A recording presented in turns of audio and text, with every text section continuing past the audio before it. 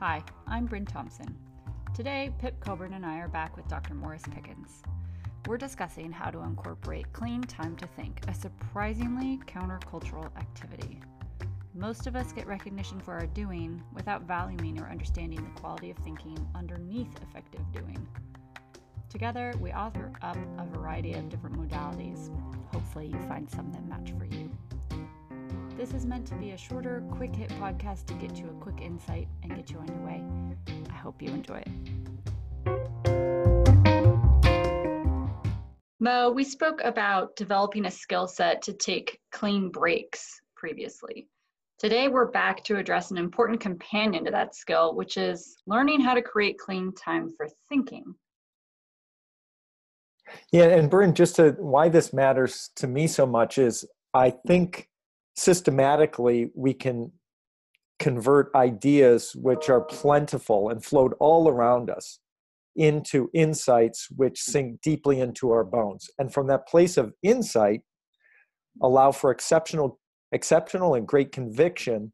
But this just doesn't randomly happen into our brains. We have to kind of tee things up to increase the odds that this happens. So when I think of clean thinking time, to me, it's about setting up an easy on-ramp for preconditions of insight creation, not just having a break. It's not having a break. It's setting up for preconditions of insight creation. And I think we can affect those probabilities drastically. Clean time, to me, provides support for easy, fluid concentration on ideas to then, as one author I said, systematically burn through the noise in the world. And then in the same way as a magnifying glass uses sunlight, create a rich play space for high frequency conversion of ideas into insights, which again, we can feel deeply in our bones and then operate from there. Mo, what are your thoughts on any of that? Feel free to take it a different way or disagree with any of what I assume. No, I think what strikes me when you speak about that is from the author talking about the noise of the world. I think in order to have really good time, clean time, as you call it, for thinking, you need to get out of your normal world. And so a lot of times you want to change your environment. Maybe it's going for a walk, or maybe it's just getting in a different place or using a different modality in terms of journaling or typing out notes, maybe in a different way. But so that's kind of what I think of is, making sure that if you want to have a good on-ramp, it has to be intentional. Usually great thinking, you can have great thoughts just pop into your head kind of out of the blue, but usually they're because you're immersed in some way thinking or kind of contemplating, maybe another idea that came into your head. And the other thing that it really makes me kind of think of is just, how it's neat to watch a documentary. And in the documentary, they go back and reconstruct things and you can see where the thinking came from. And even if we watch a documentary of how the iPhone was created or how 9/11 unfortunately occurred, what's most intriguing to me is kind of the thinking part of that and what really led into it. But we only see that in documentaries because we don't value thinking in the present time. Really what society values is all the doing versus the thinking. And so, if you're just walking around New York and you saw a group of people walking around thinking, right, and you asked other people what those guys were doing, they'd say, well, they're being lazy or those people are complacent or, they're not working. I mean, that would be the general take, not just in New York, but probably anywhere. So that's kind of what it makes me think about is the creation and the start of it, which is the really interesting part, is only valued after the fact, but it has to be there. And so I don't know why we don't really value it on the front end. So. Well, what do you suggest or what did you do to reorient yourself to valuing something that culturally is not valued, as you just point out? Well, I mean, I think you once you start to understand how things evolve, and what really goes into it, and the fact that there's a lot of people that can do activities, but there are fewer people who can come up with the creation or the insight or the wisdom to produce that activity, right? Then you start to kind of value that more. I mean, tons of people around the world, play golf, play basketball, play tennis, but like, I want to know about the guys that created those sports. What were they thinking? What drove them to do that? And some of it might have come from boredom, and some of it might have come from happenstance, but at least some of it had to come from just creative thinking, and intentionally thinking about what they wanted to do with that. Investing and investors seem to be obsessed with value creation. So it's funny to me that it's also an industry or a group of people who are obsessed with doing. And there's probably a lot of activity that we could look at and say, is that really the value creation that we're after? Yeah, and in our industry, there's a kind of a common expression: you only need 3 or 4 great ideas a year to like really make your portfolio shine.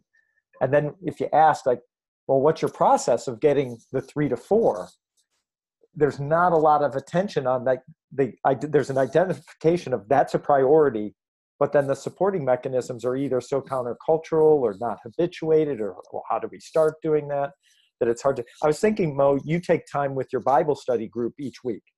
Mm-hmm. And so something about that process, which is a collective process, but also probably an individual process, you must deem like, wow, that's helping me, get about my days and think about the context of my life and all. So that's an example of where you intentionally set up a space with others, but you intentionally set up a space that involves a lot of thinking and contemplating and not a lot of doing, I suppose. Yeah, let's finish out on this insight about that. Just more examples, if we could return to that, of, Mo, you mentioned journaling, there's the Bible study space.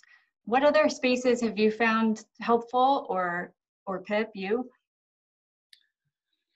Well, I mean, I think, like I said, getting out of your environment, just, whether it's walking, so a lot of times thinking comes with a different activity, but not an activity where you kind of have to think through the steps. So like if you're walking or biking somewhere and you clearly know the route and you know the route home, and that's never going to be a worry, then you can let your mind kind of flow to other things, right? Yeah. So I would say that. I would also say, I think it's, some of our best thoughts come in some of the groups, that we do with Coburn, where you get people who have totally different backgrounds and you put them in this room and they start discussing things, and there's some commonality, but there's a lot of, completely different approaches, and that really gets you thinking. And I mean, I remember just the first time I ever sat with Lon and, talked about some of the stuff going on over in India. I mean, it was like, I never even thought that I would even be thinking about this kind of stuff, right? And so I think definitely different people, different environments, and different, like I said, modalities are probably some of the best on-ramps. Brent, I've found a couple come to mind. One is that the one you introduced me to is just having writing exercise time. Like even in the middle of the day, taking just 12 minutes out and saying, what did I really get about that? And having a concentrated space where I'm just going to think about that. And that's bled into other activities that I do. So every morning I journal and meditate and study certain things. For me, my story really started in 1997, where I was blowing up every Sunday for Kelly and I, because I had this intention of like doing all this work, and then I'd push it all till Sunday on the weekends. And so I started getting up at 5:30 in the morning, Saturday morning, right out of the gate, and allowing 2 or 3 hours. And what I found very quickly, like within 2 weeks, was somewhere after 45 minutes, my brain operated far more effectively in terms of new ideas. So the success just encouraged me. But I'm still playing with ideas of how can I create space where I can concentrate to really sink into an idea And I think for me, Bryn, part of it is just my lack of satisfaction of staying in the malaise of random thoughts coming in and around at a surface level and trying to dig deeper into it. To kind of riff on Pip's point, one of the things that I think is helpful is like sometimes we get excited, even when we are journaling or when we're with a group, or whether that's my Bible study group or whether that's road makers, and I'm writing down notes. And then what I like to do is put them away for like a week, and then go back and look at them again, and then maybe put them away for another week, right? Because everything seems exciting and kind of transformative when you're there in the moment. But what sticks with you a week out, a month out, what truly becomes change? So for me, it's almost kind of rereading journals that helps really create kind of lasting thoughts, or the realization that those thoughts were neat at the time, but they're really not going to stick. Or that's interesting, because mine is the same modality and opposite experience, where when I reread old journals, I find something I thought, that's brilliant. So like, why didn't I do that then? Or, that's where I look for the fodder for ideas that I had that I second guessed sometimes for years. And now I can come back to them as a different person, a more grown up, experienced person. And that gives me the strength to make those ideas valid. The current book that I'm reading, Bryn, I have a habit in my mornings of studying the books that I read, and I'll usually be reading 3 books at a time, but I'll only do like 3 pages a day. And typically with those books are so good, I'll go through a single book 3 times in 5 years, because I know there's more in there for me to get. And obviously the Bible is a book that people keep studying because of life changes and all those types of. I love those moments where I sink into the book and I go, oh my God, I've been reading this book for 5 years. This is my 3rd turn through it. And now I really finally got the point. I think that's just fun and fascinating. I had to break my productivity mind of how many pages did I get through today, as if that was like somehow going to be my goal. My 10,000 steps is how many pages. And just say, if I actually do 2 pages today, but I got something, that's really cool, because I don't need too much of that in order to like change my day or my life or such. Great. Thanks, Mo. Thanks, Pip. Thank you very much.